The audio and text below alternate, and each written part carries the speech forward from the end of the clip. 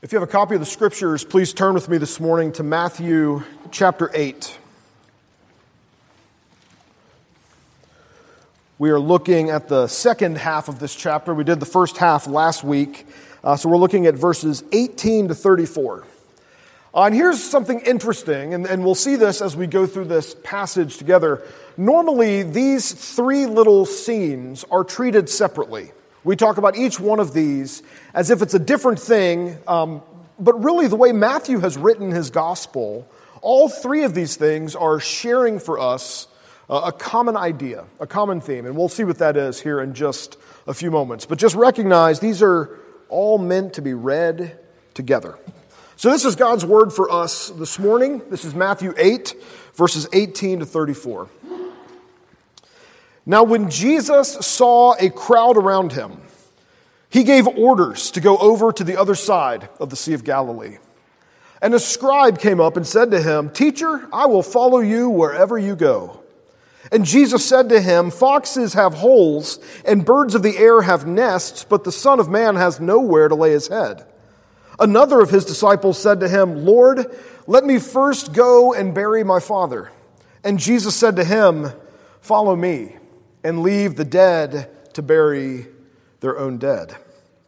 And when he got into the boat, his disciples followed him. And behold, there arose a great storm on the sea, so that the boat was being swamped by the waves, but he was asleep. And they went and woke him, saying, "Save us, Lord, we're perishing." And he said to them, "Why are you afraid, O you of little faith?" Then he rose and rebuked the winds and the sea, and there was a great calm. And the men marveled, saying, "What sort of man is this that even winds and sea obey him?" And when he came to the other side, to the country of the Gadarenes, 2 demon-possessed men met him, coming out of the tombs, so fierce that no one could pass that way. And behold, they cried out, "What have you to do with us, O Son of God? Have you come here to torment us before the time?" Now a herd of many pigs was feeding at some distance from them. And the demons begged him, saying, "If you cast us out, send us away into the herd of pigs." And he said to them, "Go." So they came out and went into the pigs. And behold, the whole herd rushed down the steep bank into the sea and drowned in the waters. The herdsmen fled, and going into the city, they told everything, especially what had happened to the demon-possessed men. And behold, all the city came out to meet Jesus. And when they saw him, they begged him to leave their region. This is God's word for us today.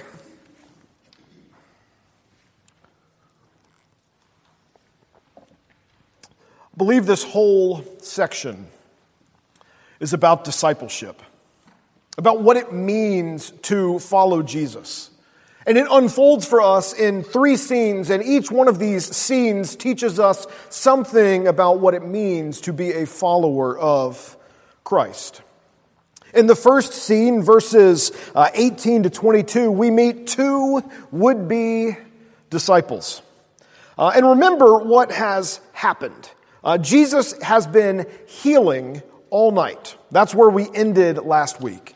The people of the whole region of Capernaum are bringing their sick and bringing their demon-possessed and demon-oppressed people, and Jesus has been healing all night, so a great crowd has gathered. And verse 18 tells us that Jesus has the disciples ready the boat. He's going to go across the Sea of Galilee, crossing over to the other side, just in some ways to get away from the crowds. And 2 people, 2 would-be disciples, see the disciples prepping to leave and approach Jesus. The first one we meet in verse 19. He is a scribe. Now, the scribes in ancient Israel were the official interpreters of God's law. They were scholars and Bible teachers. This is an important guy, a notable person. And he says to Jesus, "Teacher, I will follow you wherever you go." But what he's really saying is more like this: Jesus, I'm going to do you the honor of having me follow you. It's a request. The way he says it is a request filled with pride and with self-importance. And Jesus answers, or at least this is the sense of what Jesus says as he answers in verse 20. He said, you don't know what you're saying. You don't know what you're saying. This is not a comfortable or a secure life that's going to boost your status. You say you'll follow me anywhere, but I have nowhere to go. We're not going to give TED Talks here. This isn't the lecture circuit. There's going to be green rooms and hospitality suites and honoraria. This is a life of wandering. This is a life of hardship. The guy didn't even know what he was asking to do. And again, it's helpful and instructive to realize Jesus is not desperate for impressive disciples. Jesus is not anxiously seeking for people that could be assets to the kingdom. In fact, time and time again, Jesus shows us that oftentimes our biggest strengths are really our biggest liabilities in the kingdom. And by that, I simply mean it is in the places that we are most strong, the places that we are most gifted, that we are most ready and most able to forget that the whole point of life in the kingdom is we are defined by Jesus. The places we are best, the places we are strongest, it is easiest to forget our need of Christ. And so this is a guy who has approached Jesus that would be on the fast track to upper management in most organizations, and Jesus just kind of fouls him off. He's like, nope. So another guy approaches, and you kind of get the sense, like in verse 21, that there's like a line, like at the end of a lecture. A bunch of people are waiting in line to ask questions. So the next guy stands up and he's thinking, hey, I'm not going to do what that guy did. And he says, hey, this guy we find out is already one of Jesus' disciples. But he says, I need to take care of some family business before I follow you. I need to go bury my father. Now, before I get to what Jesus responds to him, it's probably helpful to think about what is actually happening in this guy's life. It is unlikely that this man's father has just died. In the ancient world, in ancient Israel in particular, bodies were usually buried within 24 hours of death. And if this man was a son and his father had just died, he would not have been with Jesus. He would have been mourning with his family, most likely. In the ancient world, the way they buried people is they had tombs, and the tombs had benches in them. And they would wrap the bodies in a shroud, and they would lay them on these benches, and they would leave them there for years. And after several years, you would come in and you would collect the bones and you would put them in a box, and you would put the box in a storage area underneath these benches in the tombs. Your tomb was your family tomb. Everyone in your family had been buried there for generations. When this guy says to Jesus, I need to go bury my father, what he is probably saying is, I need to go collect the bones of my father, put them in a box, and store them under the bench. So when Jesus says to him, follow me and leave the dead to bury their own dead, what Jesus is probably getting at, what Jesus is probably saying is, the bones will take care of themselves. Follow me. It's harsh sounding, but Jesus is telling him, Jesus is reminding him of the urgency of following Christ. The urgency of following Jesus is the most important thing. And this guy, we found out, is already a disciple. He's already following Jesus. Jesus is calling him back to the centrality and the importance of following him. I saw this illustrated in a really beautiful way a few years ago in an interview I saw with Eugene Peterson. Eugene Peterson is a pastor and an author. He's most famous for a kind of paraphrase of the Bible that he did called The Message. And in this interview, the guy asked him a question. He goes, I heard this story about you, Eugene, that Bono called you. Bono is the lead singer of U2, like most famous rock band in history, one of them. Bono called you and wanted to spend time with you, and you turned him down. And Eugene Peterson said, well, I was working on The Message, and I was in the book of Isaiah. And the interviewer goes, but Eugene, it was Bono. And Eugene said, it was Isaiah. It was this beautiful picture of just not being at all influenced by the way the world thinks, but the centrality of doing the work that Christ had called him to. He was following Christ faithfully. It's an amazing story. So in this story, in this passage, in this initial section here, Jesus discourages a super zealous candidate to follow him, and he summons a timid candidate to follow him, a guy who's distracted by other things. He says, "Come and follow me." And in some ways, I think what Jesus is saying to us as we read that passage and as we read these subsequent stories is simply this. So, you want to be a disciple. Let's see what that looks like. And so the story unfolds. The second scene opens in verse 23. The disciples climb into the boat, they follow Jesus into the boat, and they begin to cross the Sea of Galilee, which isn't really a sea, it's actually a lake. But it's a big lake, and they're crossing the Sea of Galilee. And verse 24 tells us that a big storm comes up, it blows up, and the boat is being swamped. Water is crashing in over the sides. The boat is about to sink. And where is Jesus? He's asleep. He's taken a nap in the boat. Now remember, Jesus has been up all night. He has been teaching and healing people for hours. He is very clearly tired. Verse 25 says the panicked disciples wake Jesus up and they're like, "We're dying here. Like, we're about to die, Jesus." And Jesus, I imagine, just sort of casually wakes up. He wakes up with enough time to say, "Why are you guys afraid?" You almost get the sense that he's like stretching and yawning. Storm is raging around him. He stands up. "Why are you afraid, you little faiths?" Which is actually the word. It's one word. Our English Bibles translate it "you of little faith," but in Greek it's one word, little faiths. Why are you afraid, little faiths?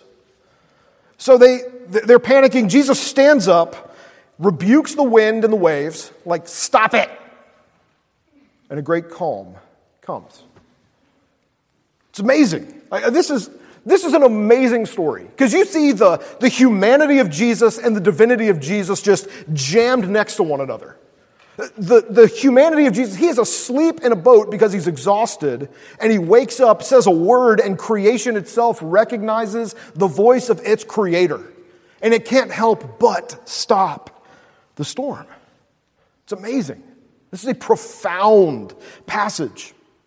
But it also illustrates something for us, an important point about the nature and the character of discipleship. Look carefully at verse 23. "And when Jesus got into the boat, his disciples followed him. And behold, there arose a great storm on the sea." The disciples followed Jesus, and that led them directly into a storm.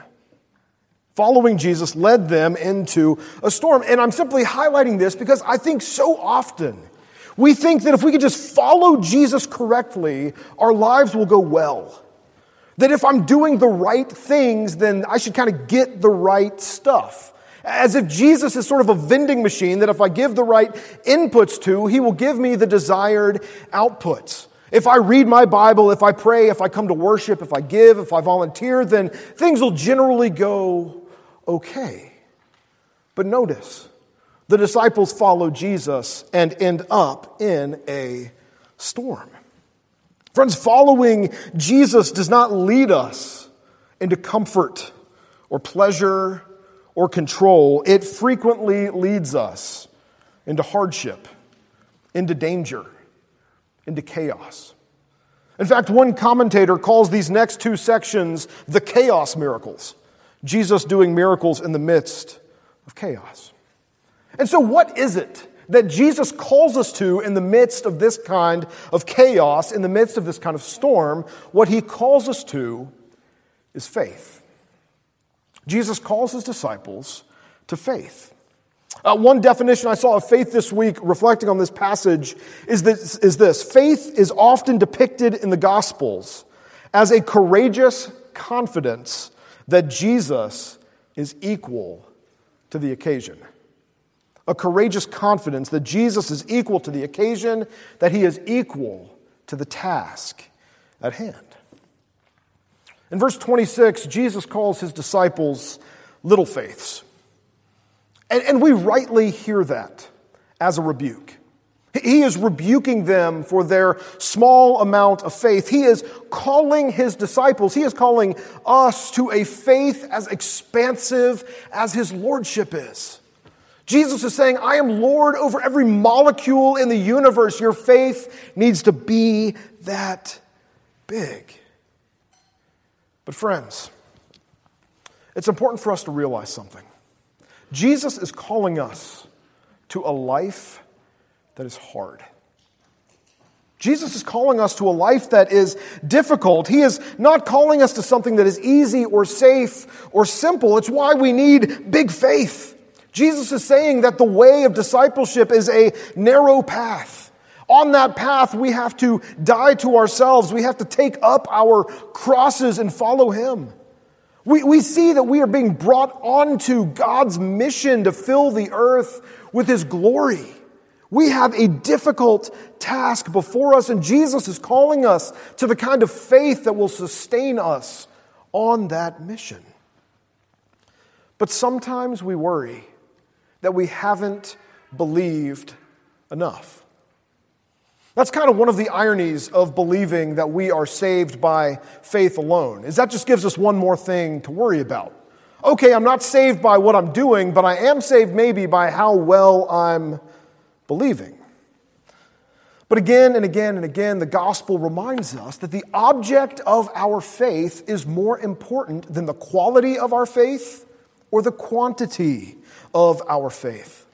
The great pastor and preacher Charles Spurgeon one time encouraged his congregation, stop making a Christ of your faith. Stop trusting in your faith. So in chaos, in the storm, in the difficult things the Lord is calling us to do, we must focus on our Savior, not on our faith, because our Savior is equal to the task. We have faith in Christ, not faith in our faith. So, you want to be a disciple? Expect danger. And there's one more scene. We go to scene 3, which starts in verse 28. The disciples arrive on the other side of the lake, the Sea of Galilee, and they land in Gentile country. So this is Gentile territory. It's not Jews who live there. And 2 demon-possessed men greet them almost immediately. These men live among the tombs, and when they see Jesus, they recognize him. The demons recognize who has landed on their shore, and they run towards him, screaming at him. The translation says crying out, but the Greek says screaming. The demons are screaming at Jesus, "Why are you here, Son of God?" And they plead with him not to torment them before the final judgment, not to torment them at that very moment.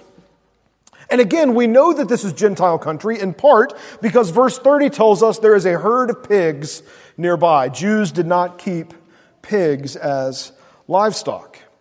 And the demons begin begging Jesus. They are trembling before the Son of God. They begin begging him, just send us into those pigs. And Jesus says simply, go. That's amazing. He says, go, and they rush into the pigs. And the pigs rush down the hill right into the water where they drown. The same voice that commanded the wind and the waves says to the demons, go, and they can't help but go. Verse 33 tells us that the herdsmen see all this and they run away. They're clearly a little terrified by what has happened. And they go to the city and they tell everything that has happened. They tell about the demon-possessed men being healed, but they also tell about the pigs. And so the city, it says, kind of gathers together and they come out and they beg Jesus to leave. You see, surely the destruction of a herd of pigs affected the city economically, but it's really sad if you think about it. Because not only do they see the loss of the herd of pigs, but they also should see the restoration of these two men. The townspeople clearly see only the economic factor here, not the amazing reality of what God has just done. And there's two things I think we see in this brief story.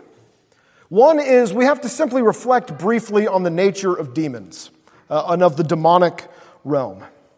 They are powerful, but demons only have the power to corrupt and destroy what God has made. You see the corruption in the fact that these men are dehumanized.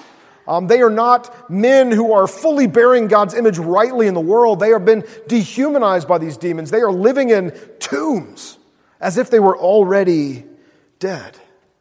And demons only have the power beyond that to destroy. It's not like these pigs do great after the demons go into them. The demons rush them down a hillside into the ocean where they drown. Friends, the forces of darkness, the demonic powers, the spiritual forces that are against God and His kingdom have only the power to vandalize God's good creation. They don't have power to create. They're not creative. They can only break and corrupt what God has made, and they can only do what God permits. God is sovereign even over those forces. We see that here. Jesus says, "Go," and they go. Martin Luther put it this way. He said, "The devil is God's devil," which means the devil can only do what God permits. Jesus, when he is confronted with these forces, is equal to the task. A second thing I think we see here. We don't really see the disciples in this story, but we know they're there because we know they're in the boat. They're silent here. And again, it's just helpful to note, following Jesus has led them again into chaos. They just thought they were about to die on the water. They land and they are immediately confronted with the forces of darkness. And again, the point here for us as disciples is to recognize as we follow Jesus, we will encounter sin and evil in all of its forms. Friends, following Jesus is not pleasant, it's not tidy, it's not comfortable. It is a life that will lead us again and again to confront the power of sin and evil and darkness in the world. And that means the life of a disciple is not one of sort of charmed naivete. It's one where we have to learn to not be shocked by sin, because sin is everywhere. The whole point of following Jesus is we are learning to push back on the forces of sin in the world. We need to be people that recognize well the full destructiveness of sin and evil. I've been a pastor now for just over 12 years, which isn't an extensive amount of time, but I've been a pastor long enough to have seen some things. And one of the things I've seen over and over again is that when the gospel is working, sin and evil come to light. When the gospel is working, it's like a plow that's turning over soil, and occasionally it turns over rocks and unearths the darkness, unearths the sin. And what I want to say to y'all is that's expected in the church. Being in a church where sin comes to light and we have to deal with complicated issues of brokenness and evil doesn't mean it's a bad church. It means the gospel is working. Friends, if we want to be disciples, we have to learn to expect the darkness. See, friends, I think the big point here of all of this passage is that being a disciple puts us squarely at odds with the way of the world. Because the way of the world teaches us that the good life is to maximize our comfort and to maximize our pleasure. But we disciples are followers of Jesus. We are followers of the one who marches without flinching into human sin, into human brokenness, into physical danger, into the face of darkness. Jesus stares down darkness. He looks the abyss of human sin and misery full in the face without flinching. And as we follow Jesus, we will experience that too. And if we're honest, I think we have to say that terrifies us a little bit. It should terrify us a little bit. Because we see ourselves in the disciples. We are sort of invited to put ourselves in their shoes. Because we too are little faiths. We don't believe the way that we should. We look at the danger, we look at the darkness, and we have this very strong impulse to turn and to run and to cry out, Lord, we're dying here. But there's good news for us, just like there was good news for the disciples. Jesus doesn't wait until our faith is strong enough to save us. Jesus doesn't wait until our faith is awesome and powerful and full in everything we do to act and to rescue. Jesus is with us in the danger. He is with us in the darkness. He is powerful. And when he speaks, the winds and the waves and the demons and the danger and the darkness obey. Frederick Bruner, my favorite commentator on Matthew, puts it this way. He says, important as faith certainly is in the gospel, the always deeper fact is that no matter how weak our faith or how unworthy our approach, Jesus helps us. His grace is more important than our faith. His grace is more important than our faith. And so I simply say to you in closing, courage, dear ones, courage. Jesus calls us to something difficult, but he calls us to something that matters. We follow him into danger. We follow him into darkness. You want to be a disciple? Expect danger. Expect darkness. But also expect that Jesus is with you. That Jesus helps you, that Jesus rescues you, and that Jesus loves and delights in you. And so even, or perhaps especially in our little faith, he is equal to the task. Would you pray with me?